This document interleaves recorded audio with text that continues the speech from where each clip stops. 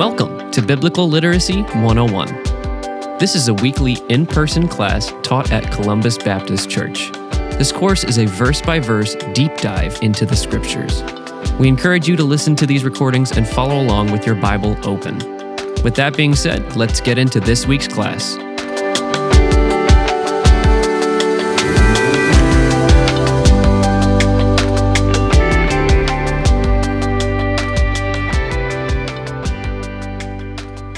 So welcome to Biblical Literacy 101. Tonight we will be studying chapters 24 and 25 of the book of Psalms.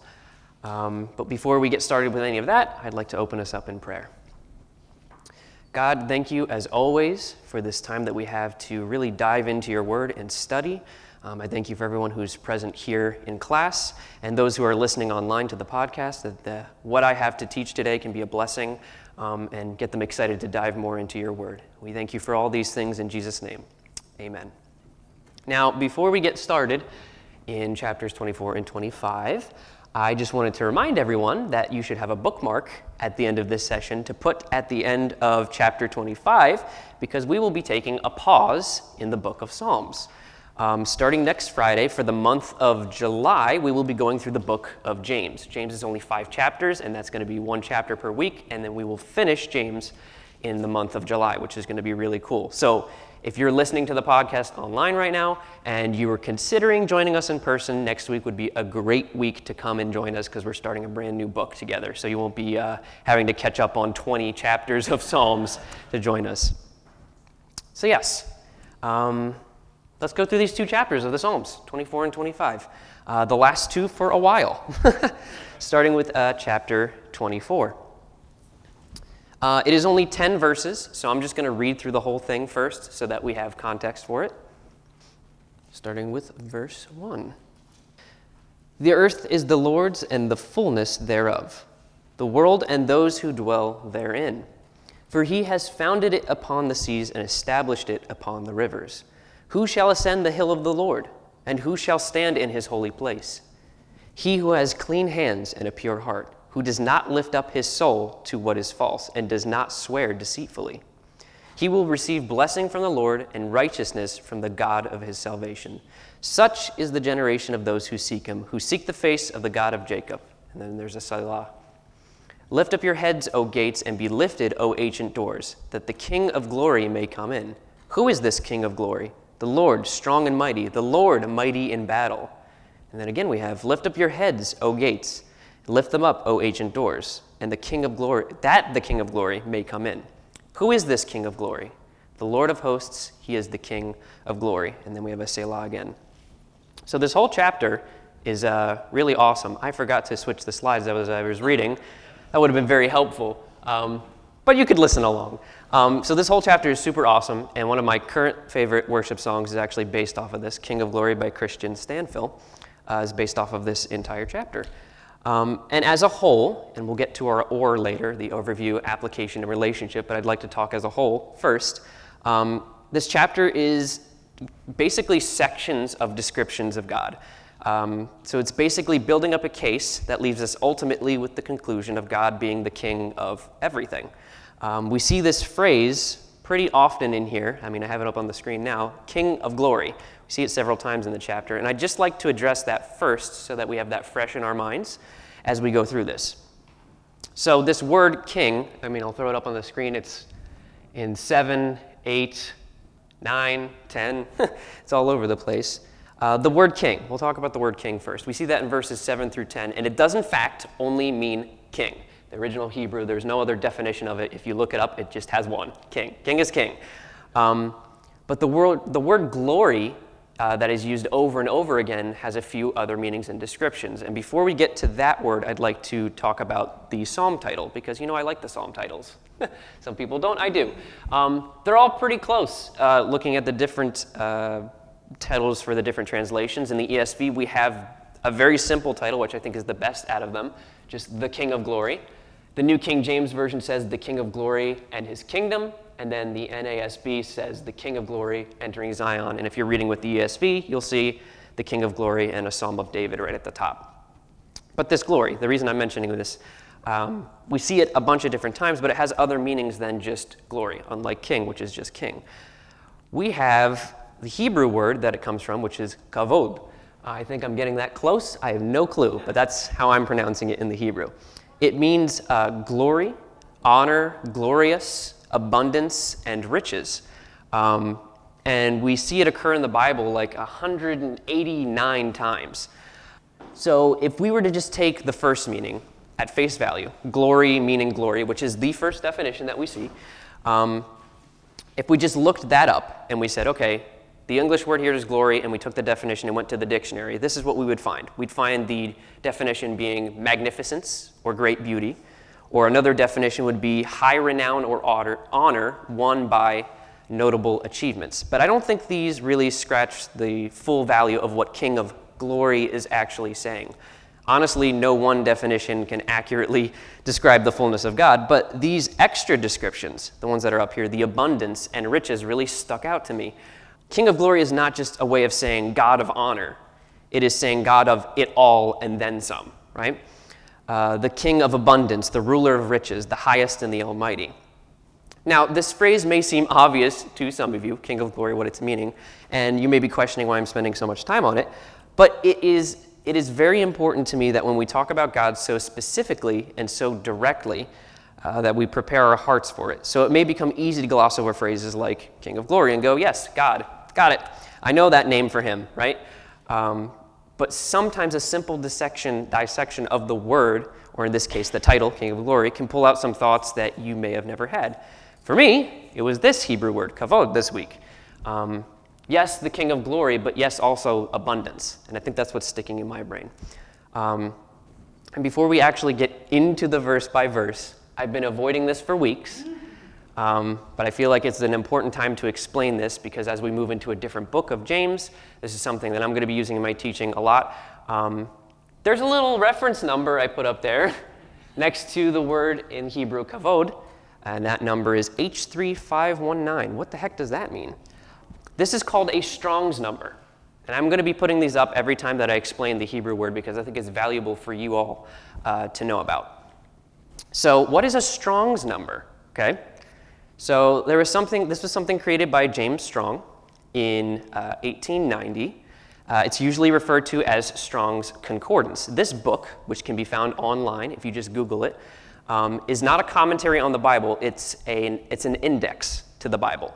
So this allows you to find the words where they appear in the Bible in the original Hebrew and Greek, and it lets you directly compare how that same word may be used elsewhere in the Bible. So when I say, kavod, I can go look that up and find it where else in the Bible that shows up.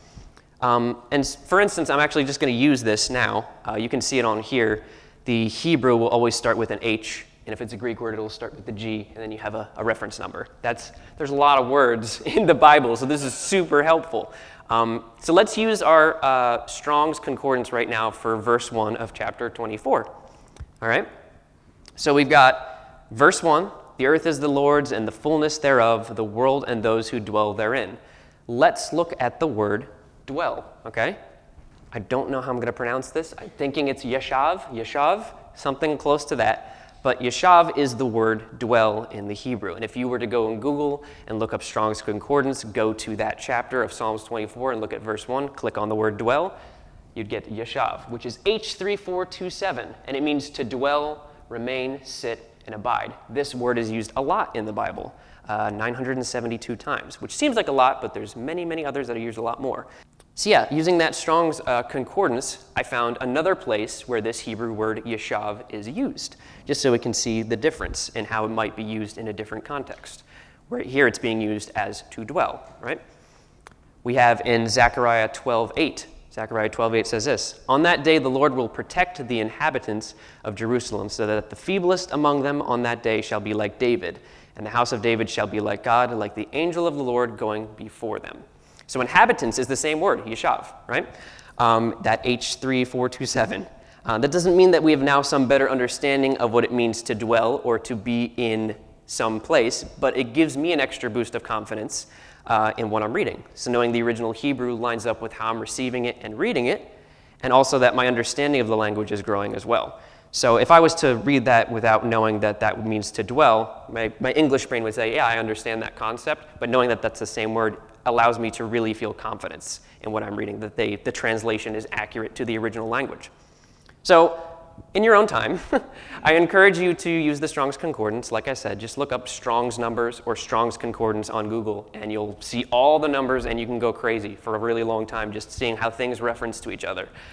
It's very, very fascinating, and honestly, you'll find some discoveries for yourselves of things that totally line up that you wouldn't think lined up from before. So yeah, let's actually talk about this chapter now. Psalms 24. The King of Glory we have at the beginning. That's our ESV title, and then a Psalm of David. So again, we know that David wrote this. Verses 1 and 2 are really setting us up for who God is. It's a declaration. You know, the earth is the Lord's, the fullness thereof. The world belongs to God. Why? Because if we look at verse 2, God is the creator. He founded it upon the seas, established it upon the rivers. Yeah, verses 1 and 2 are here not only as a reminder, but basically a jumping off point as we're starting. Remember how I was talking about, I think it was 2 weeks ago or last week, the concept of praying to your own soul, saying things like, God, you are my God in your own personal prayer time, or saying, you are my Lord in your own personal prayer time. It is good to declare who God is to yourself, not just to others, you know?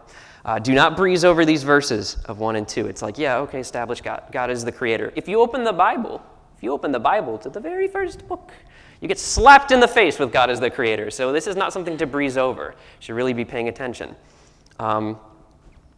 So we have God as the creator of all things. Hence why I think King of Glory or King of Abundance hits me so hard later on, and we'll see that. Verse 3 is very interesting. Who shall ascend the hill or mountain in the Hebrew of the Lord? David isn't talking about mountain climbing here. But about the right to come before God. We see this in the second half here. Who shall stand in his holy place? This question, who shall stand in his holy place, is like the most important question you could possibly ask yourself. It's kind of like the why do I exist? Why are we here? Who can be with God kind of questions. It's a massive question. Who has the right to stand before God in his holy place, right? Sometimes we focus so heavily on our personal happiness and joy that we neglect this. I'm guilty of it, for sure. How can I be happy? You might ask yourself, instead of, how can I be in right relationship with God? So that's what David's asking here. Again, I've said this before, David is our prayer coach right now. He's teaching us how to pray correctly. So this is a good thing to keep in mind.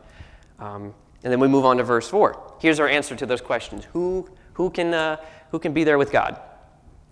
We have clean hands, pure heart, does not lift up or carry what is false or vanity. We have those. And this is talking about actions and intentions, right? So my hands are clean. Those are my actions. My heart is pure. Those are my intentions.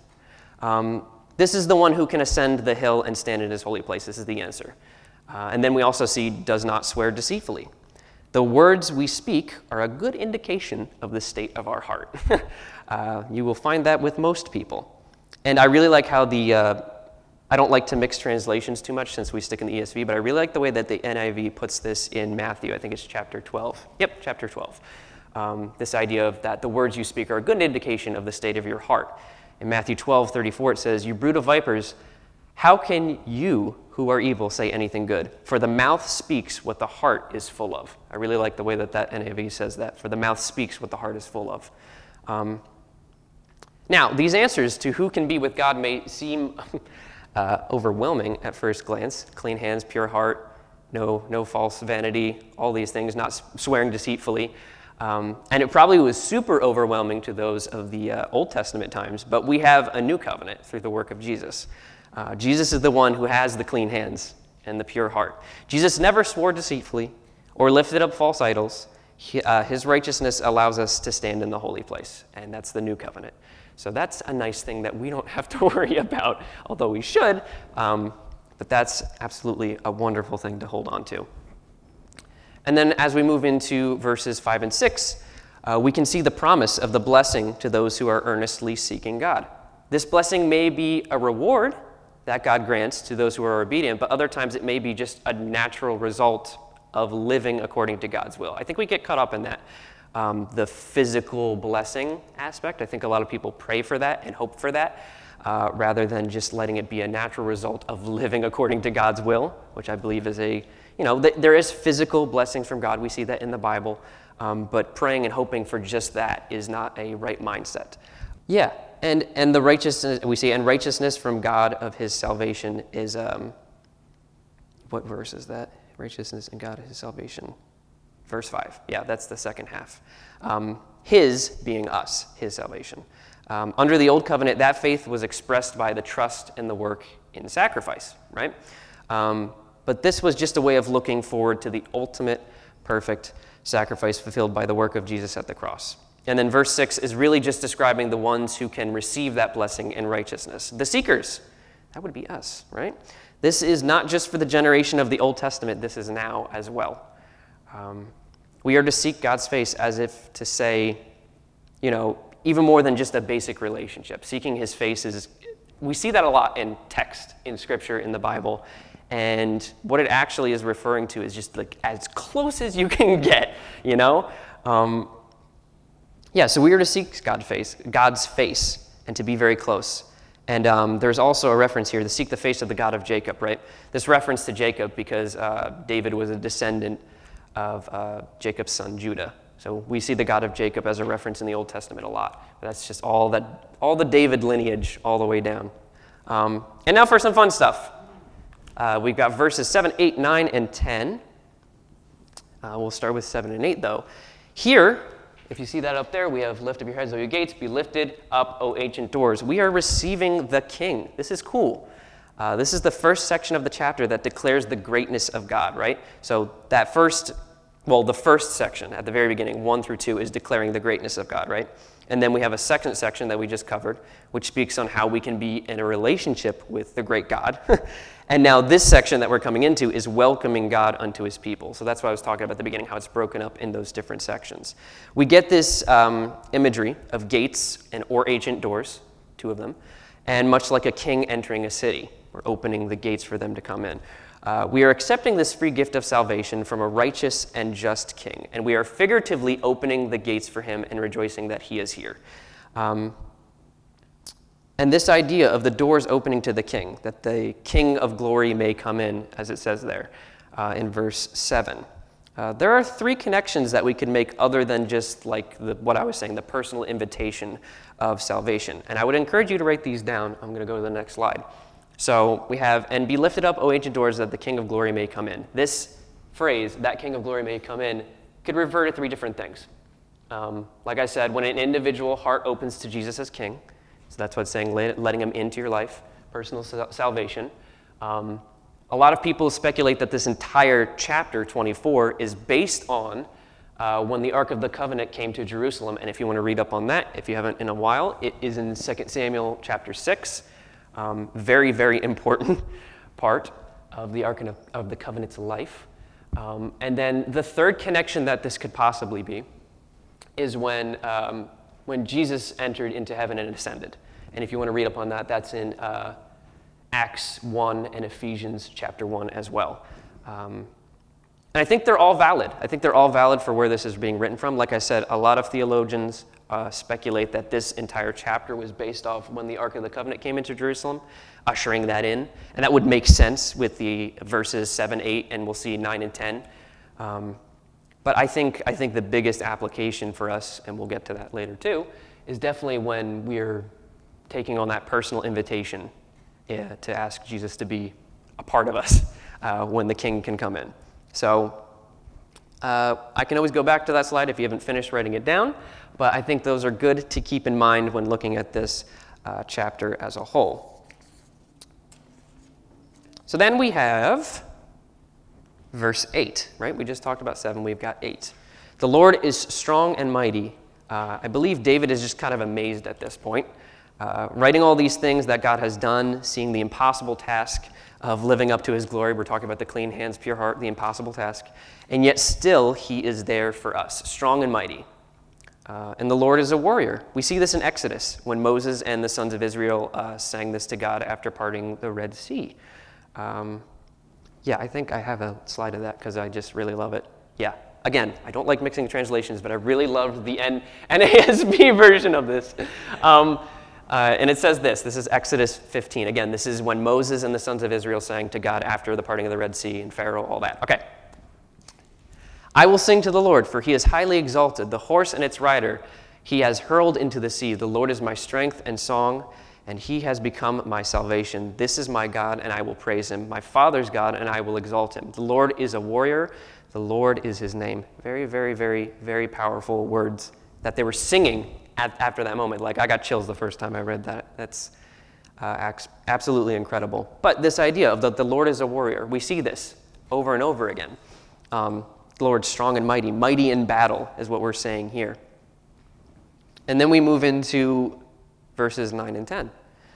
Verse 9, you'll notice, I think I mentioned it when I was reading through it as a whole, is a duplication of verse 7. It's the same exact thing, word for word. And we see this a lot in Hebrew poetry. And this is not just an English translation mistake. All of the Hebrew words are the same exact words. I went through each one. They didn't pick just to make it look exactly the same in English. It is all the same. And it is just for emphasis, just to reiterate. Like I said, Hebrew poetry does this a lot. And then we have verse 10, asks the same question as verse 8. Who is this King of glory? And the answer this time is the Lord of hosts. The hosts are us, the angels, all the creatures. The entire cosmos is obedient to his voice, is what this is saying, which is, whew, okay. And I also love this ending. Who is this King of glory? He is the King of glory, right? But God, He is the King of glory, right? Because it sounds ridiculous in context if I was to say, who is this King of glory? Oh, he's the King of glory. It's weird. But the key word is He. He is the King of glory. We're actually answering the question, even though it doesn't sound like we're answering the question. We're saying He, God, is the King of glory, for those who do not know, right? This is no small thing, right? That God is stooping down to our level to receive us into his presence, but also to be received by us at the same time. This is not a small task. So that's chapter 24. So let's get out our or, which if this is your first time listening or in the class where I've mentioned the word or is a device that we are using to kind of wrap up a chapter. It's O stands for an overview of the entire chapter. A stands for the application, how that applies to us. And then R stands for a relationship. How does this build up our relationship with God? How can we apply that to creating more of a relationship with him? So let's start with our O, overview. So chapter 24 overall, David is declaring the greatness of God. He is explaining how we can be in relationship with this great God, and also welcoming God unto his people. And like I said at the beginning, there's those three sections, well, a couple sections in it, but that's what it breaks down to, what David is trying to get over here in his writing. And then we have our A, our application. Do not take your walk with God lightly, is the application here. He is the creator, the establisher, and he will bless the obedient. Give thanks and welcome him into your life. Don't just be requesting that he come along when it's convenient for you. He is king, right? So check the state of your heart. That's the application. And then we have the relationship. I always keep the relationship short because I feel like I can expand it in words, but I like to write it down in simple terms because God is so expansive and confusing. It can be overwhelming. So for this one, God is king. I think that's pretty self-evident by the title and what's trying to be get across here. He is in control of your life. Praise him for this in your own personal time, right? Give thanks and welcome him into your life. Don't just be requesting that he come along with you when it's convenient. And are your intentions in line with the King of Glory? You know, are your actions and intentions in line? So he is king. God is king. That is the or for chapter 24. And if there are any questions on chapter 24 at all, I'll take them now. Yes, Matt. In verse 4, can you just walk through again how you broke down the actions and intentions? Yes, absolutely. So he who has clean hands, right? That's our actions. That's what that is focusing on. and the pure heart is the intentions. And then he who does not lift up his soul to what is false, that false is actually in the Hebrew vanity. So I kind of put them together, that don't be vain, don't be focused on, it also could mean false idols or false pretenses, and does not swear deceitfully. So the idea of making sure that what you're saying is lining up to your actions, right? So that last half, does not swear deceitfully, and pure heart can kind of be put together. And then the clean hands and lifting up your soul to what is false can be the actions. That's how I'd break it up into two. Actions and intentions is what I would call it. Could you briefly touch on that same vein? How do you take lift up his soul to mean? Yeah, so I also looked at that too, because it seemed like a strange phrase, right? We're going to see something kind of similar to that in 25, where it's like a strange turn of phrase. Lift up his soul, I believe in the original Hebrew, the soul is soul, but lift up was to carry. So those who do not carry something false with them, basically. So that same concept of don't be holding idols above God, essentially. So that lift up doesn't mean it can mean to put above, right? Like an idol, like you would idolize something, but the lift up in the original Hebrew was saying to carry, to hold on to something. So that I think is the better way to look at this, rather than saying holding it above. Don't carry in your soul what is false. Do not lie deceitfully or speak deceitfully. Yeah. Any other questions before chapter 25? Wonderful. Let's move on. Chapter 25. This is a longer chapter. Not the longest one. I think Justin got the longest one. For sure.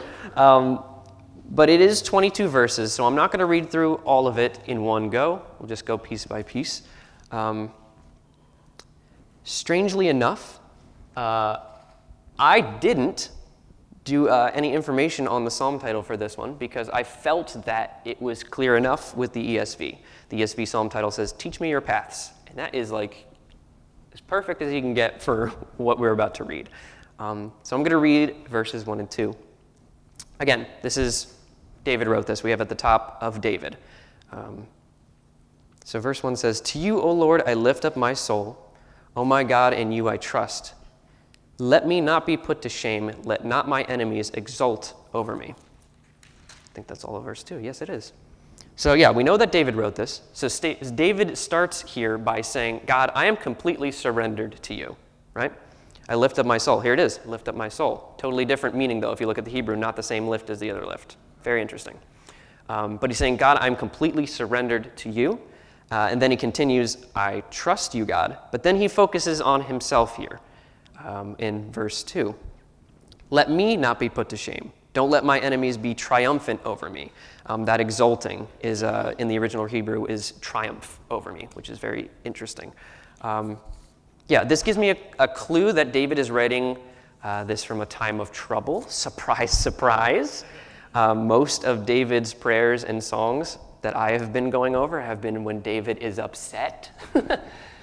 So he definitely, we don't know the exact context. We're not exactly sure when this one was written by him, or what he was going through, but we know that he's stressed. So we can at least go with that based off of these first two verses. And it's probably something high stakes, knowing David. So we don't know exactly what high stakes it was.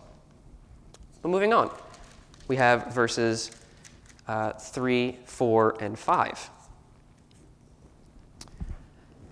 Indeed, none who wait for you shall be put to shame. They shall be ashamed who are wantonly treacherous. Make me to know your ways, O Lord. Teach me your paths. There it is. And then verse 5. Lead me in your truth and teach me, for you are the God of my salvation. For you I wait all the day long. So, here's something interesting. The ESV translation for verse 3 kind of makes it feel like a definitive statement here for David, right? None who wait for you shall be put to shame. Sounds pretty definitive, right? But in other translations, and in the original Hebrew, we see that David is actually asking, and pleading this. We see I picked out the New King James Version. It says, "Indeed, let no one who waits on you be ashamed." He's more asking, right? And the Hebrew also lines up with that a little bit better. Interesting that it's put in this context like that. But I think it's important to recognize that David is praying sincerely here to God. I don't think it is incorrect for it to say, "Indeed, none who wait for you shall be put to shame," because David prays pretty emphatically a lot. He prays pretty definitively for the future in the hopes that it does happen. So I don't think it's incorrect for it to feel like a definitive statement from him, but it is interesting to note that it was more of a questioning based on the original Hebrew. And then also, those who wait. Yeah, indeed, none who wait, right? It's not saying that there are lazy Christians just hoping for God to do something, right? This waiting is active. David is putting himself in the same category. You see that in verse 5. "For you I wait all the day long," right? I found a really interesting analogy that helped me understand how waiting could be active, because my brain wasn't really grasping that other than the idea of being patient, which is not what this is talking about. The analogy was, waiting on the Lord is not like a waiting room, but rather a waiter attending to every desire and need of the one being served, which is so helpful for my brain in the way that this is being addressed, and I totally understand that now. I hope that is helpful to you as well. So now I will say, God doesn't need anything, but you get the picture. It is an active service of waiting on the Lord. David continues, "Please let your servants not be put to shame." Please let your servants not be put to shame, but rather the enemies. David's enemies, he's talking specifically. And we have in verse 3 that wantonly. Don't use that very often in my regular vernacular, but in the original Hebrew, wantonly actually means in empty condition. So they shall be ashamed, those who are empty and treacherous. So those who have nothing kind of to live for, essentially. He wants the shame to be on those. And then verses 4 and 5 show how David is kind of longing for correction, if needed. He's basically saying, if I need guidance or discipline, please give that to me. That way he can kind of avoid public humiliation or shame based on his wrongdoings. He's like, don't let it get to that point, please. And then we see that "for you I wait all the day long" again, and that waiting is active.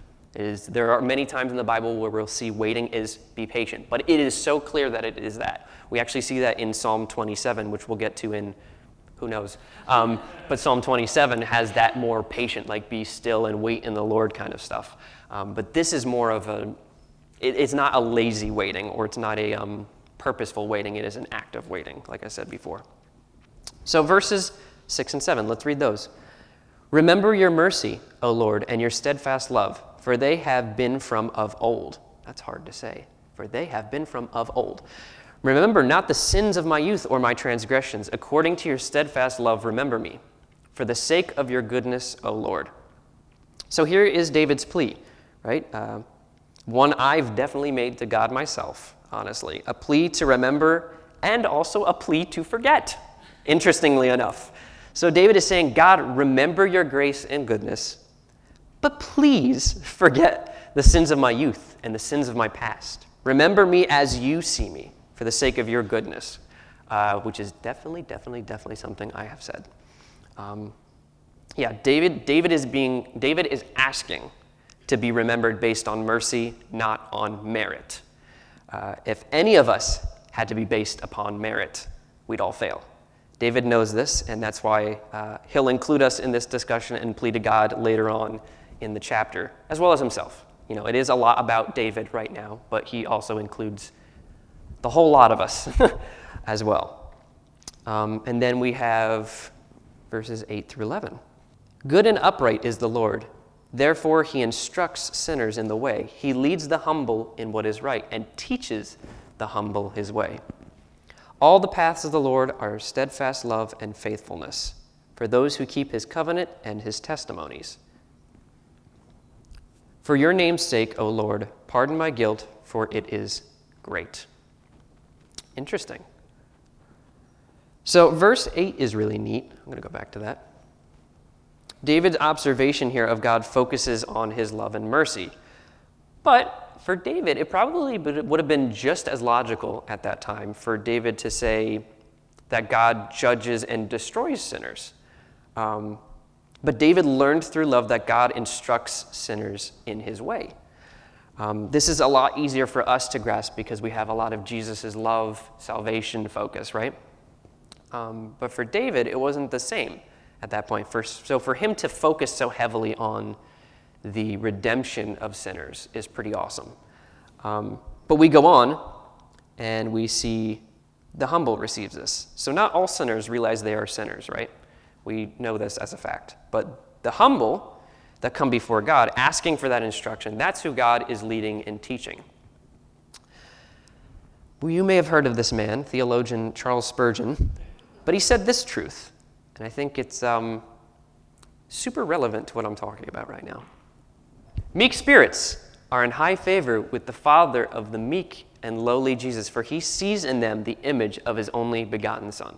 Charles Spurgeon. So those who are humble, who are meek, coming before God, that is who David is specifically talking about in these verses here. And then we see a really awesome promise in verse 10.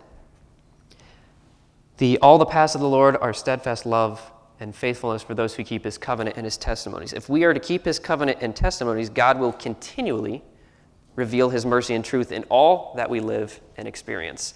But also just through the reading of his word. That's an easy way to do it, step one, to be revealed the knowledge of God. So all the paths of the Lord are mercy and truth. That's what it says, right? No. All the paths of the Lord are steadfast love and faithfulness. Yes, that's what I meant to say. And some may say God's path for me is really severe or terrible right now, you know? Sometimes the path is difficult, but it is God's path for you. This was another Spurgeon quote that I didn't write down, but he said, sometimes the path of the Lord is like heavy wagon wheels. They dig really deep into the ground and the mud, but they get you there. They might hurt along the way, but that is the path for you, which is a really good analogy for when we're in difficult times. But yeah, we might not understand it in the moment, or ever, honestly, and we might understand it when we get to heaven. But God promises that if we are truly humbled and following what he has asked of us, then we are on that reliable path that he has carved for us. And then in verse 11, which I've singled out, pardon my guilt, for it is great. Guilt here is also meaning punishment of iniquity or sin, if we look at the Hebrew word for guilt there. Is it strange to say, my sin is great? Is that strange? I felt that it was strange. So I found this really helpful chart, which I think makes a lot of sense for when our sin is great. I would also encourage you to write these down. So our sin is great when we consider against whom it is committed. Our sin is great when we consider that it is against a just and fair law. Our sin is great when we consider it is committed by those made in the image of God. Oof. And our sin is great when we consider the amount of our sin.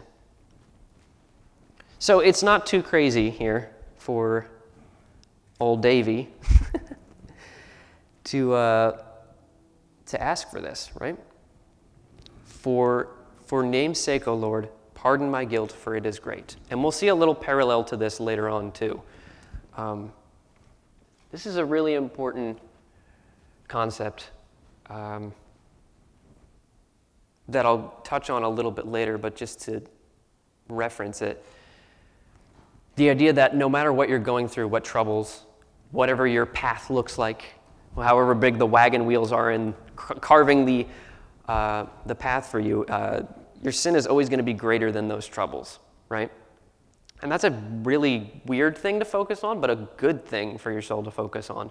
That no matter what could possibly be physically happening to you in your life or on your path that God has created for you, that you need to remember that, like, however bad it is right now, I know my sin is worse, right?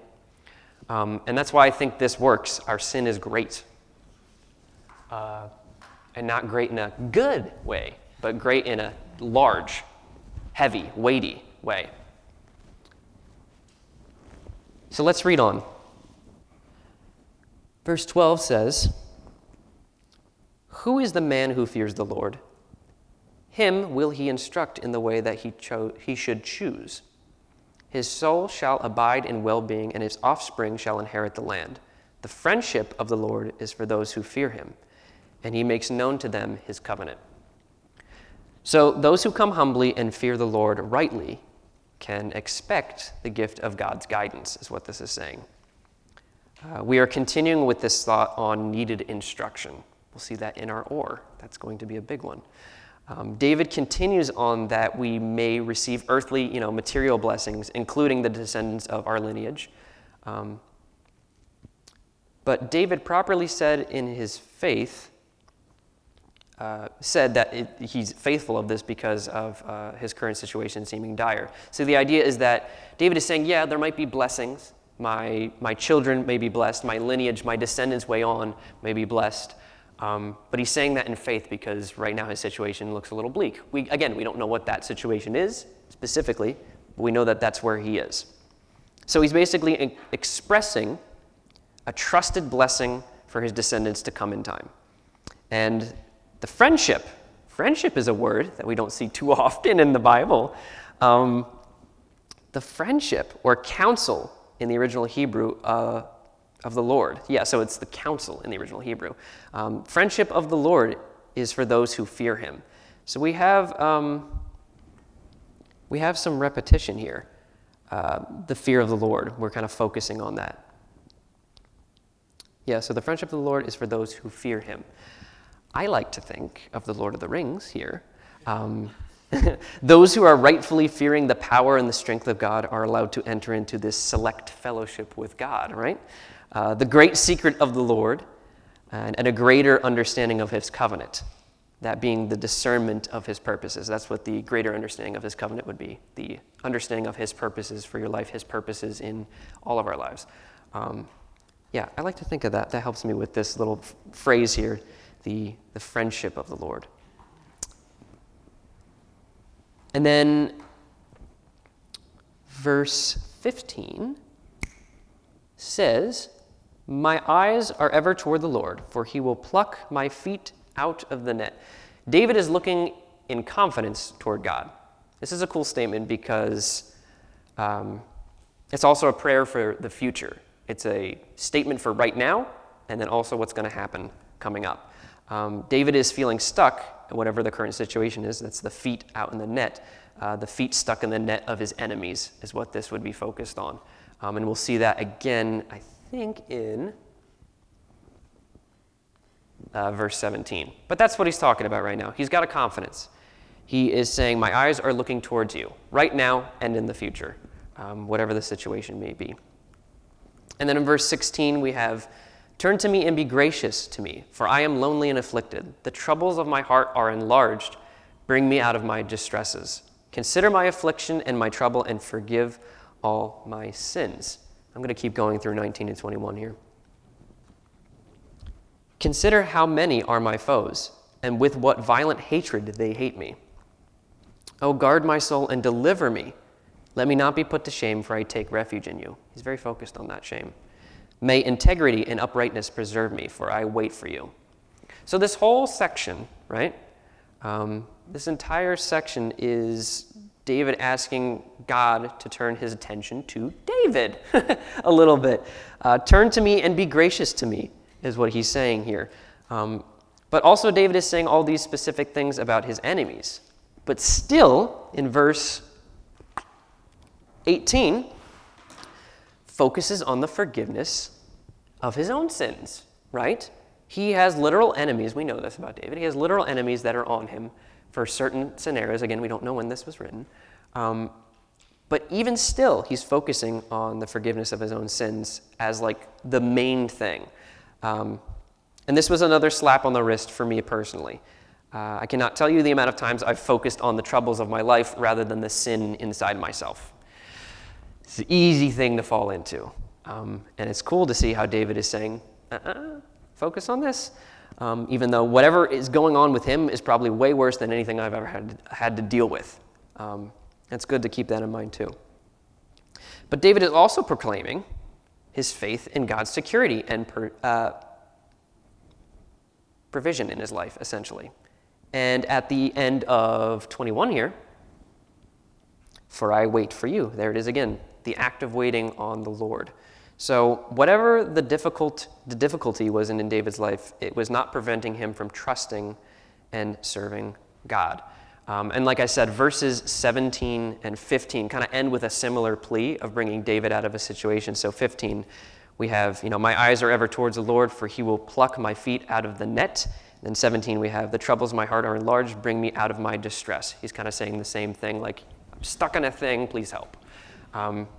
Which, again, repetition is a very common thing in these poetry and song type prayers. But yeah, I think it will help if we get to this last verse to kind of wrap up everything in this. So we close with a very small verse in verse 22. This is the inclusion of God's people. Redeem Israel, O God, out of all his troubles. David still closes with something that does not focus on himself. He has a very deep concern for the blessing and the future of God's people as a whole. And honestly, this is a really, really, really hard thing to do. When we are in trouble, to stop and just go, I do not know the exact specifics of the troubles of my brothers and sisters in Christ, but I pray for them now as well, is not something that is really uttered too often in prayer life. And we may fool ourselves sometimes to think that we aren't self-focused when we actually are.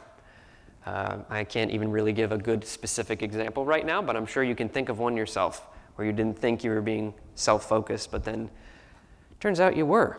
It happens very easily. And David is in a clear season of difficulty here through this chapter, we can see. And it would have been really easy for him to end the prayer on verse 21. So I'll wait for you. That's a simple tie-up. Done. But no, with God's guidance and David's humility and also his reverence for God, he is guided in a better way, one that is not just self-focused. He ends, redeem Israel, O God, out of all his troubles, and Israel being all of us, right? He's concerned of the people of God. So let's look at our or for chapter 25. Our overview, application, and relationship. This is going to be a long overview, so... But I think it's important to write all these down because it kind of bounces through a couple different really important concepts.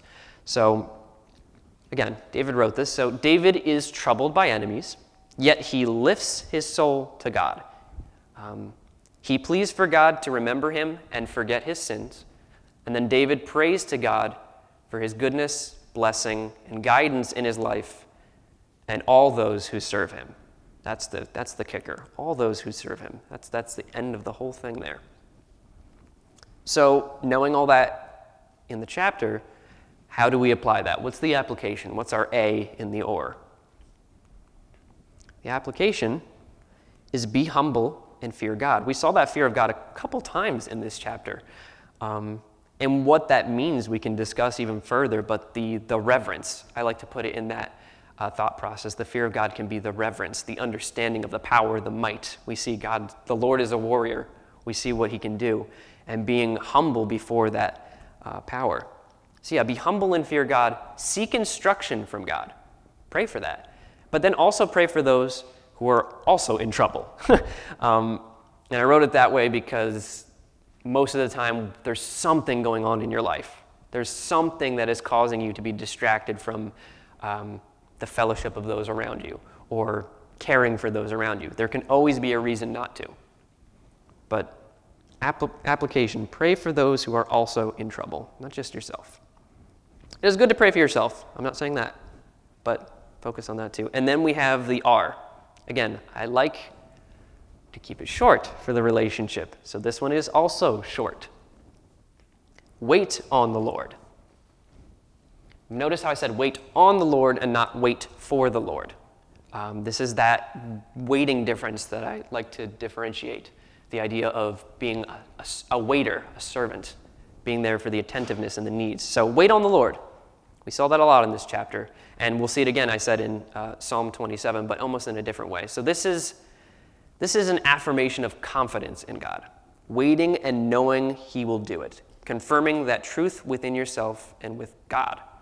I don't think I need to explain that anymore. I think that pretty much sums up exactly what that's saying there. So that is chapters 24 and 25 of Psalms. And like I said, next week we'll be focusing on James chapter 1. So we can put a bookmark, if you have an extra one, at the end of this chapter. We'll come back to Psalms at some point. Don't know when. We'll have to discuss that. But were there any questions about chapter 25 or 24 or anything that I explained tonight? Wonderful. Oh, Matt, go on. The first 10 just made me think of it. All of his past are steadfast love and faithfulness for those who keep his covenant and testimonies. Yeah. I know this isn't probably the correct way to look at it, but how that struck me initially is that, well, if for those who do not keep his covenant and testimonies, his ways aren't steadfast love and faithfulness. So I was just wondering how you would take that. I don't think that's actually that incorrect, the way that you're considering that, because you also have to think of the context of when this was written by David, Old Testament, Old Covenant, right? We're talking at a time where the Ark of the Covenant was a thing, and sacrifice was a normal application. Again, there's a really good distinction. I was reading this book about Psalms, and they talked about how that sacrifices still wasn't the way that you got that righteousness or salvation. It was still from God. It wasn't like if you didn't do the sacrifices, that's it. Super important distinction. But I think here, I don't think that's that far off as far as what it could be saying. But for me, it is more of an instruction on the right way to go than saying the opposite is true. Does that make sense? All the paths of the Lord are steadfast love and faithfulness. If you're not on his path, then you're not within God's love anyway. You're not focusing on that anyway. It's not to say that if anybody is not keeping the covenants or his testimonies, that is gone, right? It's not a if then this, right? Because we know that if our merit, like I said before, if our merit was the only thing that it was based off of, we'd all fail. It's all based on the mercy. So the truth is that all the paths of the Lord are steadfast love and faithfulness. That is true. That is a truth, no matter what the circumstance. It's just who is engaging in that, who is saying that is the thing that is happening in their life currently, right? Any other questions? All right, I will pray, and that'll be it for tonight. God, thank you for this time that we've had in Psalms as we close a small section of this very large book in your word, God.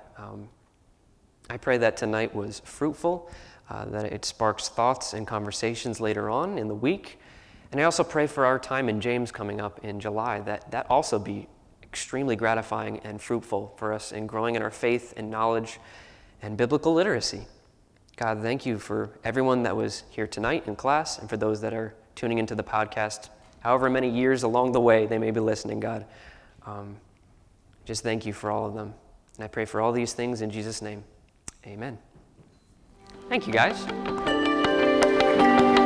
Thank you for listening to this week's class.